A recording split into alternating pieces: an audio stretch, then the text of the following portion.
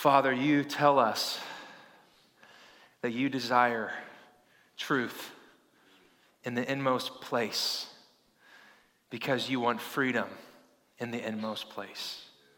Your word tells us that when we know the truth, and that doesn't mean when we can grasp it cognitively only, but when the truth infiltrates the deepest parts of who we are and it informs us and molds us and shapes us, that as a result of knowing truth, whose name is Jesus, Lord, we experience life as it's meant to be experienced. We experience being human as it was designed. We experience relationships as they were designed, and we experience you and your beauty and your holiness and love when the truth sets us free. And so as we open your word for the next few moments, we ask that you would allow the truth to settle in and to infiltrate our hearts and our minds and our lives. And as a result, we would be a people that are free to love you and each other. We'd be free from sin, free from ourselves, free from our shame and our past, and that we would be able to walk in freedom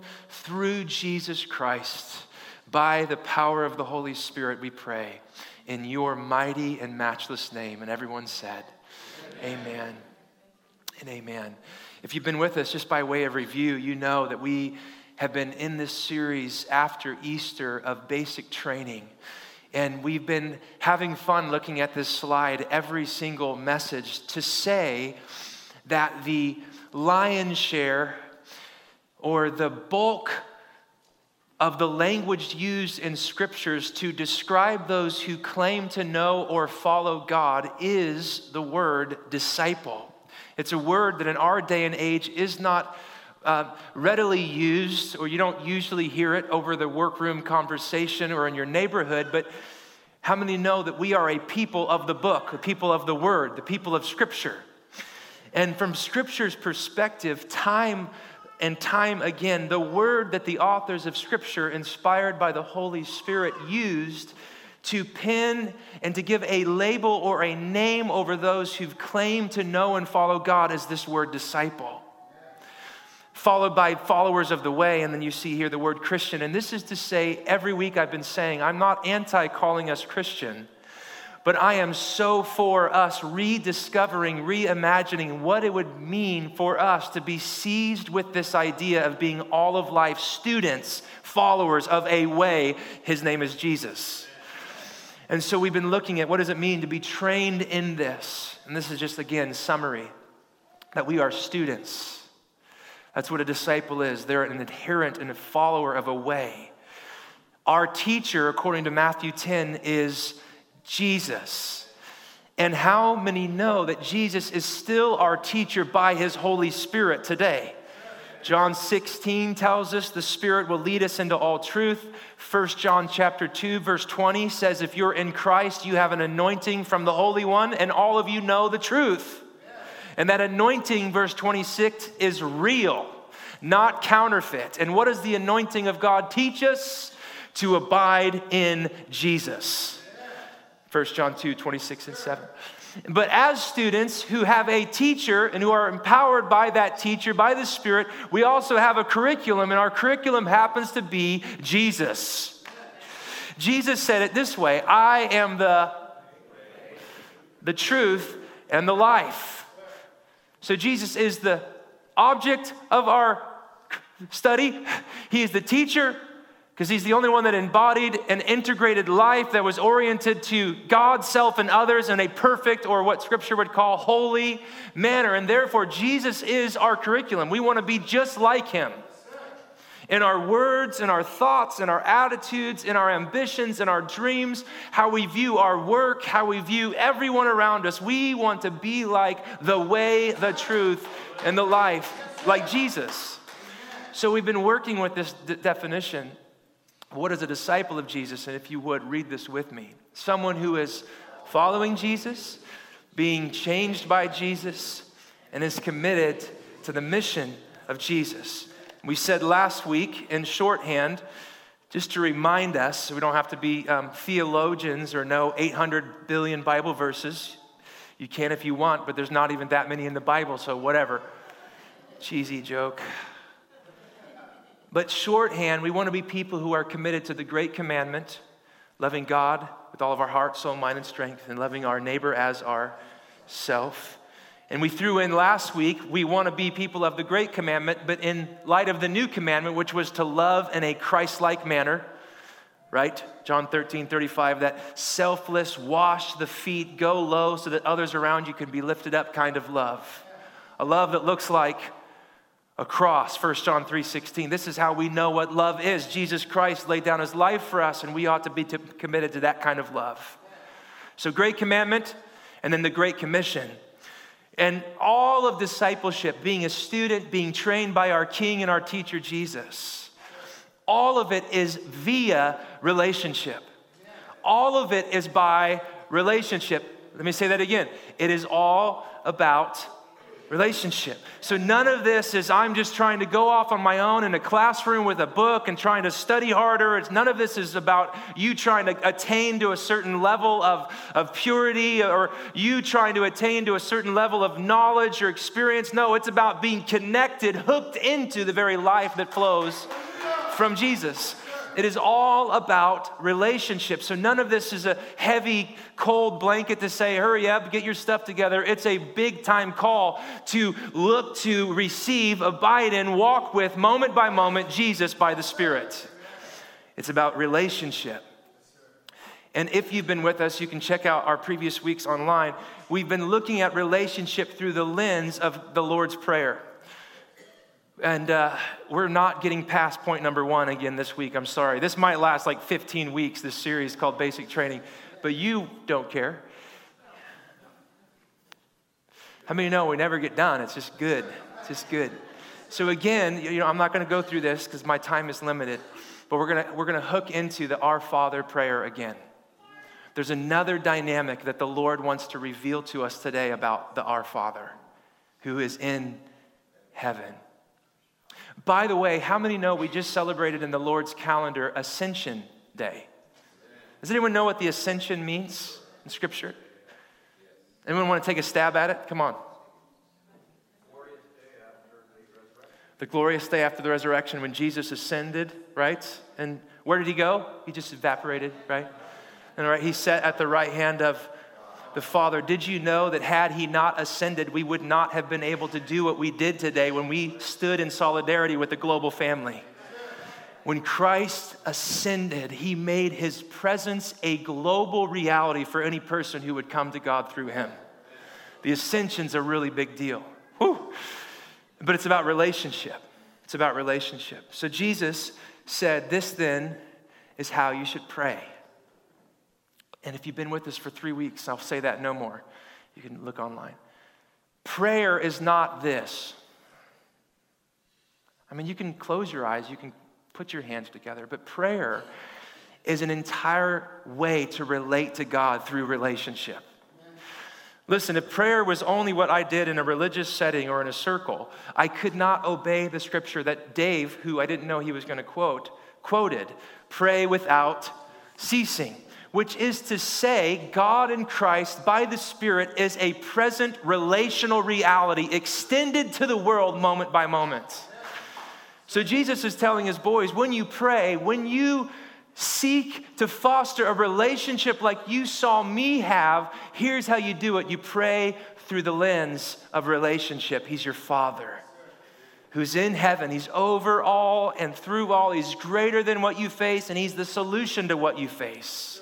Whose name is holy. He's our Father.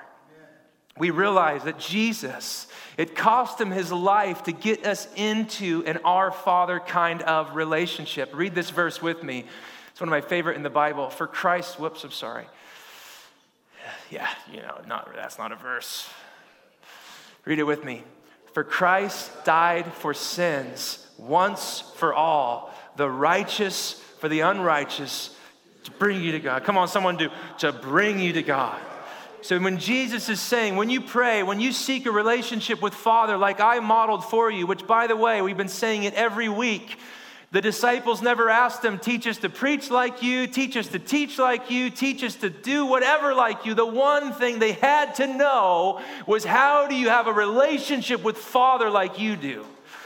And so he teaches them this prayer. Let me tell you how, because he's my Father. Everything I do is in light of his pleasure, his character, his goodness. What he's saying, I'm saying. What he's doing, I'm doing. When he says stay, I stay. And when he says go, I go. It's moment by moment, reactionary to the revelation of relationship by the Father. And so Jesus' entire life could be summarized as one long living prayer or dialogue with the Father. And Jesus died for sins, and the sins really of all humanity is our addiction to autonomy, to do things apart from God. And so Jesus takes that thing called sin, and he swallows it, he drinks it, Hebrews 2, 9, and 10, so that now he can bring us into a relationship with God like he had. Thank you. That's good news. Whew. He did this not so that you could be religious, but that you could have a relationship. That you could know God. I love this, that Jesus is both the message and the means. The message of Jesus is this: he came to earth to show us the very image of God. But he also showed us God's intent for the world, which was to have a bunch of sons and daughters who loved and served and know the Father. Jesus is all right. He's more than all right. Come on. The Son is the message to the world, and he's the means to the end of that message. The message is, I'm looking for sons and daughters. The means to get there are, my son's going to lay down his life so that you could get in on what I'm doing. Does that make sense? This is all training, but this is all review, but it just gets me every time because he didn't leave anything unturned. He did it.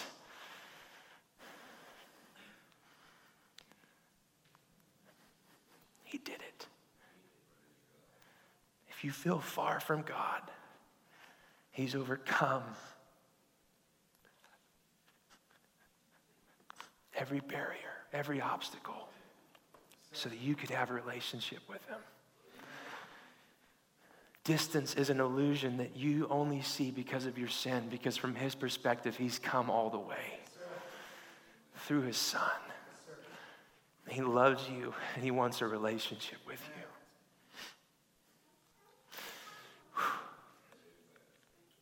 So, today, basic training, Our Father. We're going to look one more time at the Great Commission, but very specifically, I want to devote the next couple minutes to baptism. Before you run out of this room and think, oh, boring, a message on baptism, you will be pleasantly surprised. I think we've lost the guts of this sacrament, this visible sign of an inward grace that God wants to release and pour out on us as we go through the waters of baptism.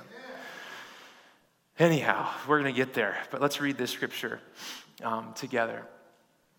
Then Jesus came to them and said, all authority in heaven and on earth has been given to me. Therefore, go and make disciples of all nations, baptizing them in the name of the Father and of the Son and of the Holy Spirit, and teaching them to obey everything I've commanded you. And surely I am with you. Say that with me. And surely I am with you always to the very end of the age. And just by way of introduction to this super familiar passage that you've been running in church circles, maybe it's brand new to you. That's okay. But Jesus called disciples to make disciples who would go out and make other disciples who would follow in the way of Jesus. It's super significant, though, that before we can teach them to obey, Jesus wants to deal with the issue of allegiance of their heart. First, you got to go baptize them. You got to immerse them in the relationship that I've come to make available. Trying to do religion or a bunch of rules without having the relationship first is all but impossible. If you agree, say amen. And so Jesus is telling us as disciples, those who are students, curriculum Jesus, teacher Jesus by the Spirit, woohoo, and we're in it together, we're not alone. Come on. You're to go out, and I want you to go make disciples, call other people to be baptized into the name of Father, Son, and Holy Spirit. The idea is this: when you are baptized into the name, the connotation here of the original thought of the author is this: when you're baptized into the name of someone, you're baptized into under new ownership. You belong to somebody else. It's the language here. You got to go to the nations and immerse them. By the gospel, they'll be delivered from being owned and manipulated by the enemy who only knows how to steal, kill, and destroy. And when you baptize them, the transfer of ownership is now Father, Son, Holy Spirit. And so baptism, we're going to have it this next week. My hope is not that our list gets really big so it pads our stats, but if you haven't, that you would have a lot of evidence today from today's message that if you haven't and you claim allegiance to Jesus, you probably ought to. Is that fair enough? Not being a stinker. I don't care what I report to the district, but I just know there's something about obeying God's word that we can't get to or around, but he's just saying, my word don't change. Are you going to obey it or not? So go baptize them. Go immerse them in relationship with the Father, Son, and the Holy Spirit. It's really hard to teach people to obey everything if they've not first repented of their own kingdom and got into alignment with the King and his kingdom. So, what is baptism? If he told us to go do it, it's sort of important to him. Baptism, the actual word, as you can see on the slide here, it just means this. It simply means to immerse, if I can get it, to wash, I love this, to overwhelm or drown. Now, I should have left drown off, or there'll be no one to sign it, but I actually like it. How many want your old life of you, sin, self, and shame to be drowned? I do. I don't want that thing walking around like a phantom behind my shoulder. I want that thing definitively dead and buried. I want it to be immersed under the cleansing flow of Jesus, and I want to rise a new creation. I'm getting ahead of myself. I can't help it. So I love this quote. Baptism is a separation from the world and the flesh or the sin that me. Someone say me. And it's a first principle for all of those who want to walk as a believer. And it is only through the application of the cross that we are separated from death through baptism. Baptism, therefore, is an immersion into union with the death of Christ, but we know he didn't stay dead. So also the life of Christ. So just some summary statements, and all this will be online. You can check it out and download it later. So baptism is a dying and a rising with Christ. So baptism is always tethered to the person and the work of Jesus Christ. If it loses its connection to Christ, it's just taking a bath. If it is not about identifying with the one who was fully immersed into our condition, though he never sinned, he became it. He immersed himself into our reality. If it's separate from Christ, it loses its power. But it's a complete identification with, and an unashamedly so, he died and he rose, and that's good enough for me. It's a cleansing from sin. It's a sign. It's an outward sign to an onlooking world. It's one of the ways the church still has drama today. How many remember when drama was really big? I'm cool if it comes back. But baptism is a living drama for an onlooking world. It's a play. I mean, it's an activity. How many know we need to rediscover the kinetic dynamic of Christianity? There's movement involved. There's a dunking and a rising and a celebration, and we're new creations. Listen, Christianity is not predominantly just a bunch of people who have a bunch of random theological thoughts bouncing in their heads. There are people that get wet in the water and rise up new creations. I like this. Come on. I like it. Baptism is also a gift. It's a gift of the Holy Spirit. Repent and be baptized. We're going to get there. The first sermon ever preached after the poured out of the Holy Spirit. It symbolizes the reception of a gift of the Holy Spirit. And this is a big one that we've lost all sight almost of in the West, but not where it's recovering, I think. Baptism is also an incorporation into Christ in the church. We're baptized into a family. So, I love this. Peter, before he was filled with the Holy Spirit, is known by some not great things. Remember Peter the apostle, the one who always stuck his foot in his mouth? Anyone? He was a coward. He denied Jesus 3 times. You tracking with me? Remember that? But once he was filled with the Holy Spirit, different game. He stands up, filled with the Holy Spirit, tongues of fire, speaking the prophetic word of the gospel of Jesus Christ. And he stands and he preaches the crucifixion, the death, the burial, the resurrection of King Jesus. And then he gets to the end of his message and he crescendos to this crowd gathered. And he says this, therefore, I just summarized the therefore. Let all of Israel be assured of this. God has made this Jesus whom you crucified both Lord and Messiah. So he's both Lord over heaven and earth, and he's also Messiah, King of heaven and earth. And when the people heard this, they were, what does it say? Cut to the heart. The first sermon post-Pentecost, church is born, and they're asking a question. That would be a good day at church if someone interrupts your sermon with a question, what shall we do? What shall we do? If this is true, if God made Jesus the Lord of heaven and earth and the King that's ruling the earth on his throne that is immovable and unshakable, then something has to change about my life. I love this. When the gospel is preached, something always has to change. If he's Lord and King, then that means everyone else is not Lord or King. So I love the question the crowds ask, what do we got to do? Well, you got to go to a leadership class. You got to get trained. You got to, wait, what does it say? Let me see. I forget. I did not do that. I have no clue. Oh, that was wild.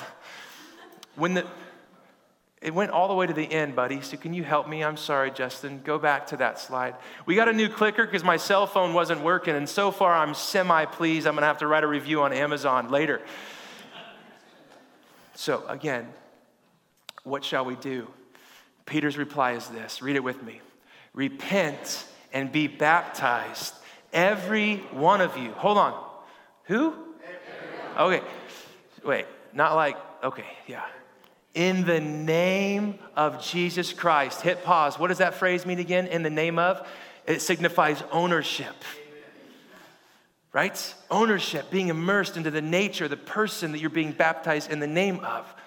So, in the name of Jesus Christ. Keep going. For the forgiveness of your sins. How many need that? I do. All right, good. And you will receive the gift of the Holy Spirit. Don't even get me started. We need him. We can't even breathe or say Jesus is Lord without him. This promise is for you and your children for who are far off and for all whom the Lord our God will call. So the question always is with baptism, and some traditions and denominations say you got to be baptized, you're not saved. Our tradition does not. Only Jesus Christ and faith in him saves you. But to think that is the centrality or the sole purpose of Christianity is to woefully misunderstand what it means to be Christian. To be Christian is not just for you to be forgiven and saved. It's for you to be immersed into a global family that then goes out to the world and declares the gospel of Jesus. So repent and be baptized. Change kings. Rethink everything in light of the Lord and the Messiah of heaven and earth.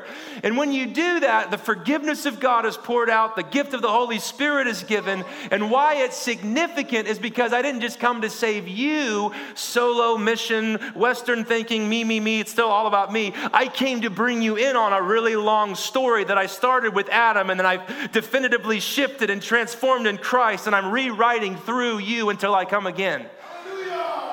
Be baptized. And when you're baptized, you're immersed into this family that's really, really old, but that still experiences the newness of his mercy every morning. Are you tracking with me? I'm getting all fired up. I want to go get baptized right now. So, hallelujah. What must we do to be saved? Repent and be baptized. Repentance is the giving of your heart allegiance to another king. It's about allegiance. It's about a new king and a new kingdom and a new life and a new family. And to be baptized is to become children in the family of God. That's a good, thank you, man. I got help over there. And over here, y'all can help me anytime you want. It helps me. Read this verse with me. So in Christ Jesus, you are all children of God through faith. For all of you who were baptized into Christ have clothed yourselves with Christ. If you study baptism and throughout church history, it was stunning. First of all, it was a crescendo of about a 2 or 3 year period whereby you'd have to renounce all your idols and your sins. They would even do exorcisms on you. You would have to leave and really understand what it meant to be a people who are belonging to the way of Jesus. It was gnarly. I didn't tell them to do that. They did it on their own right after Jesus. And then on Easter Day, they would take off your old clothes. They would garb you in a white robe, symbolizing your new life, your new righteousness in Christ. You would rise a part of the family. Now, we've way watered down and lowered, and I'm not saying that, you need to be at the end of a 2 or 3 year, but I'm telling you, there's something to that. How many know following Jesus is not easy? Did you know Jesus said, count the cost? But did you know he said count the cost after he modeled how much he loved us? So counting the cost and love are not opposed. How many know love is hard? If you aren't raising your hand, you are a liar and you need to be baptized.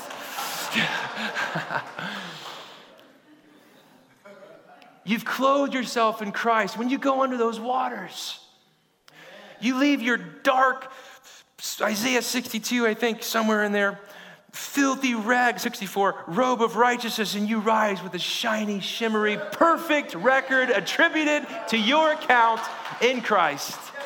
I like that. New. You're brand new. What else happens when you're baptized? You're immersed into the very life of God through death. How many know it's always death to life? Death to life, death to life. He couldn't give the world the life that he had and experienced until he laid down his life. But when we get baptized, yes, we're baptized. Read this verse with me. I don't have to summarize it.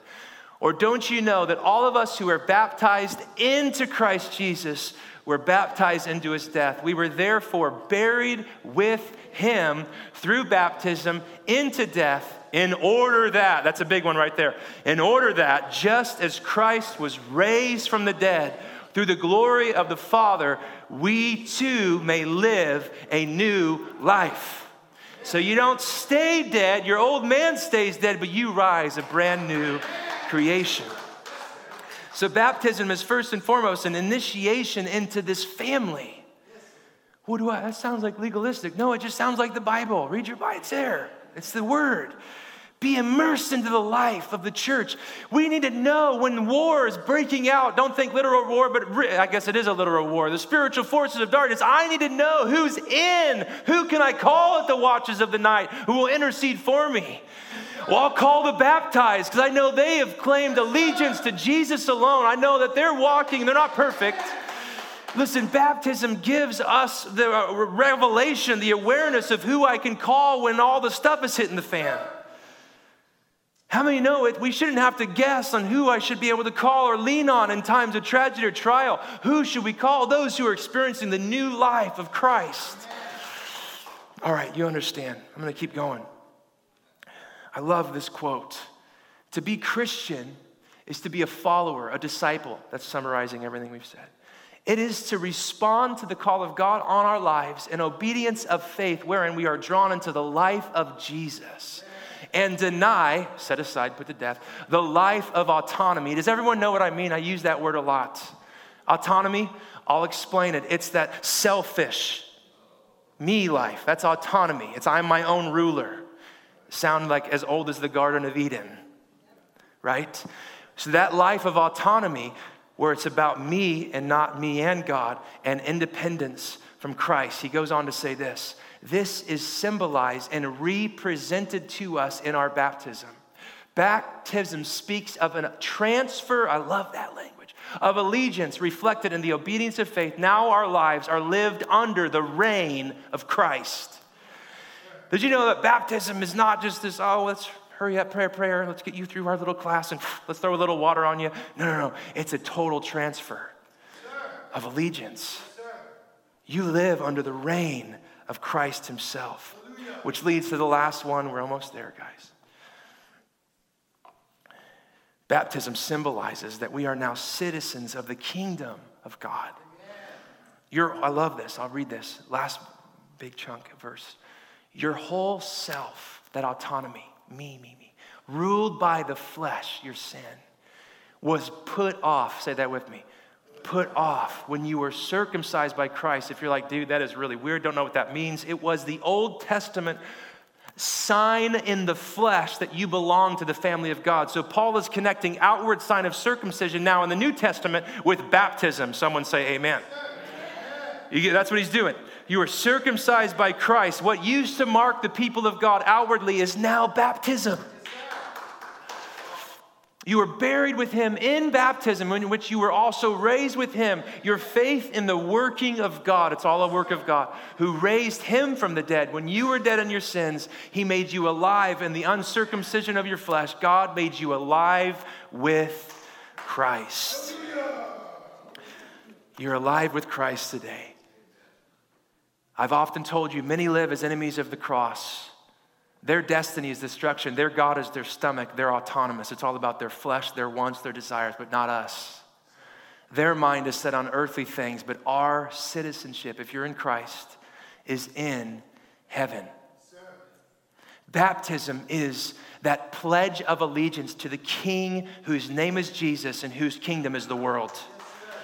Our citizenship, the context here in Philippi is this. It was an outpost of the Roman world.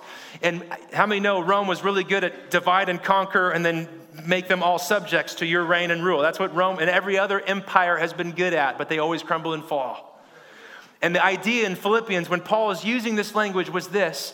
There's no way that Caesar and the governors and leaders of Rome wanted all these ravenous, beast-like soldiers to come back to Rome when war was over.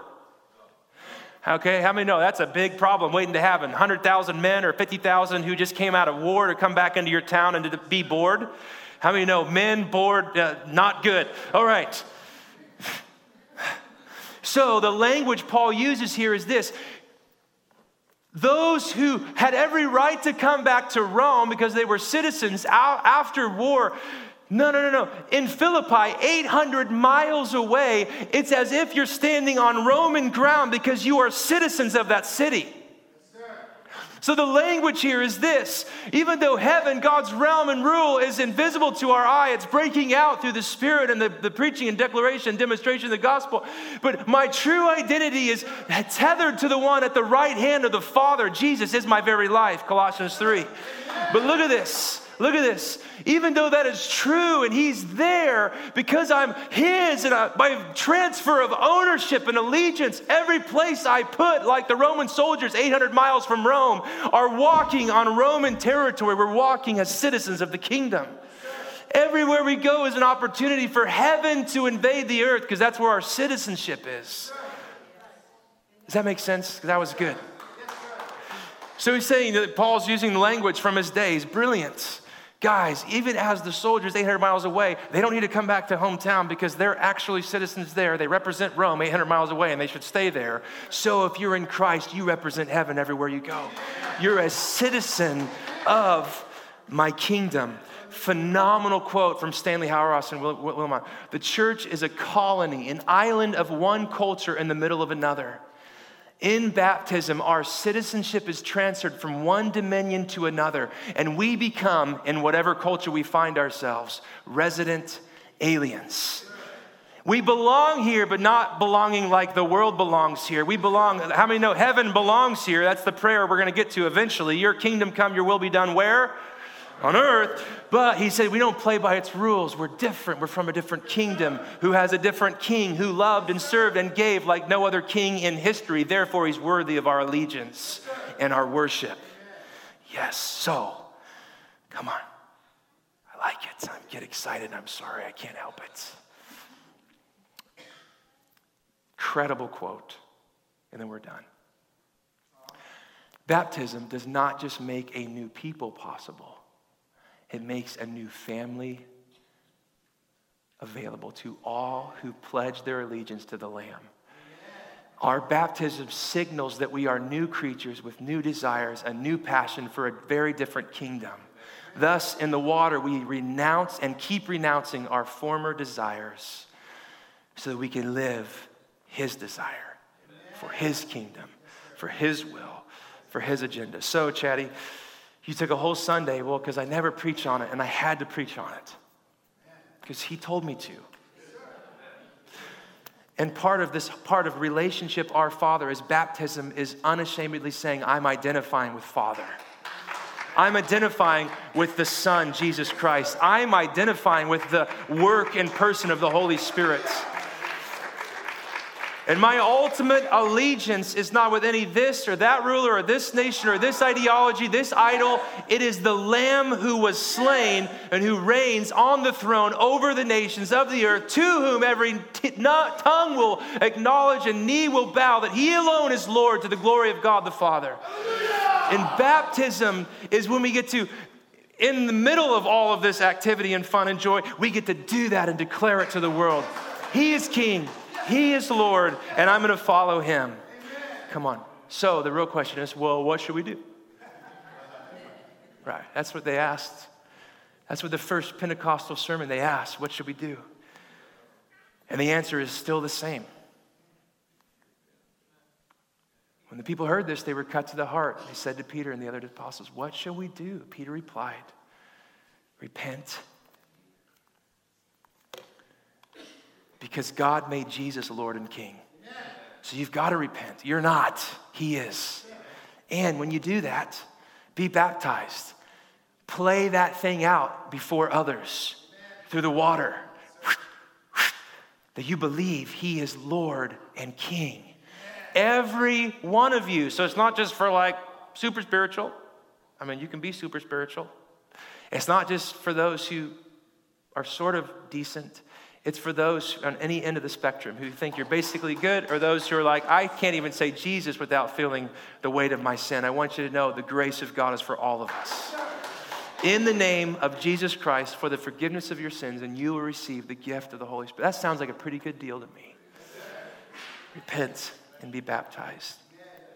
It starts with repentance, and it is fostered by repentance. How many know our whole life is one of constantly realigning and coming to agreement with the King of the kingdom? When Jesus is saying, pray like this, our Father, he's implying all of this. We call him Father because of our faith in Christ and our public testimony via baptism that we've got a new owner and he's the best.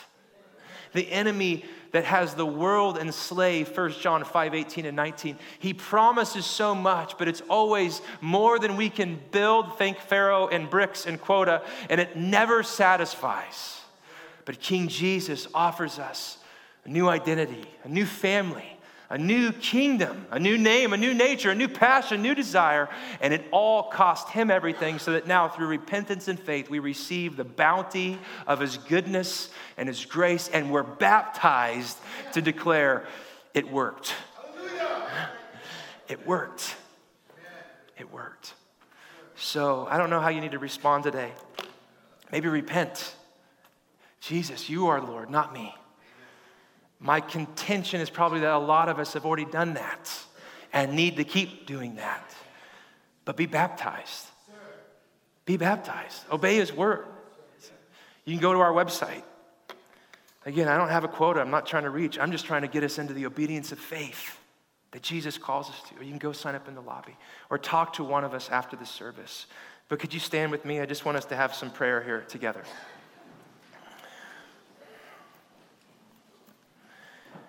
You know, we started during worship identifying with our global family. Remember that? Where baptism is literally treason. I'm not being hard-headed. I'm not trying to make us feel guilty, but where they have to do it when it's dark and it's quiet in bathtubs, and they can't do it out like we're going to do it in our parking lot, where people can drive by and see it. One is not necessarily better than the other. The centerpiece of the matter is he Lord or is he not? It's not more spiritual to God that we do it in secret in public, so don't feel guilty or, well, I'm American, so No. We should be grateful, but we should all the more and eagerly make sure we've got the who's the king of my life thing figured out. Is it Jesus or is it you? I'll never forget about 6 years ago, I was with a bunch of pastors. Pastor Ron was still alive, and a lot of us from the Central Coast, all these pastors, and I got roped in there to do some music. We went away for a retreat. And it was super powerful. All these different leaders from the area were there. And we got away and goofed around and prayed.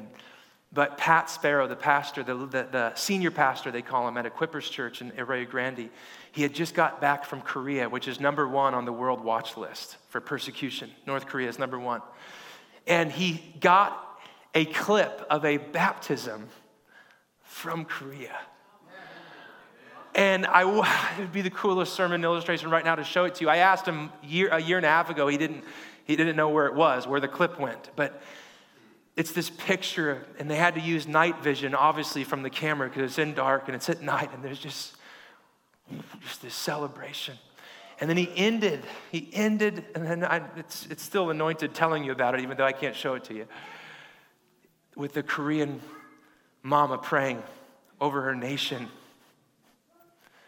that they would unashamedly stand for Christ and live for Jesus. And all of us men, almost all of us were men and pastors, we were just wrecked. I mean, just some sobbing because of the purity of their faith, that they would not deny Jesus, but they would fully identify with Jesus, and they would seek to be a blessing to their nation or their ruler, no matter if they were vindictive or hateful or persecuting or whatever, but that the lordship of Jesus would actually influence and transform their entire way of life together.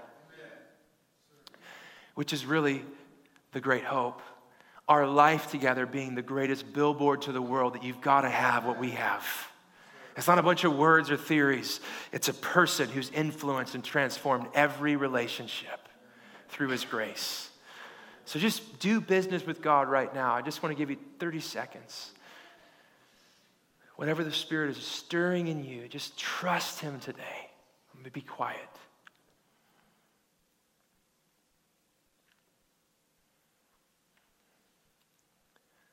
Say, Holy Spirit, what would you have me say yes to? What would you have me turn from? What would you have me receive? What would you have me walk in? What is that next step for me, Lord Jesus? It's all by your grace and in the power of your Spirit. I'm just responding. And could you just stick your hands out like you're receiving something? Just say, I receive your grace, Jesus. I receive your love, Jesus. I receive your forgiveness, Jesus. And I acknowledge that you are King, that you are Lord. And I want to follow you with every breath I have, every step I take. In every way, you're my teacher. I'm your student. In Christ's name, amen. Receive this blessing. I just want to send you out. It says this. Now, may the God of peace, who through the blood of the eternal covenant brought back from the dead our Lord Jesus, that great shepherd of the sheep, and there is none other like him, may he equip you with everything good for doing his will. Come on, somebody. And may he work in us what is pleasing to him, through Jesus Christ. Who is it through? To whom be the glory forever and ever. And who is the glory all about? Jesus. Forever and ever. Amen and amen.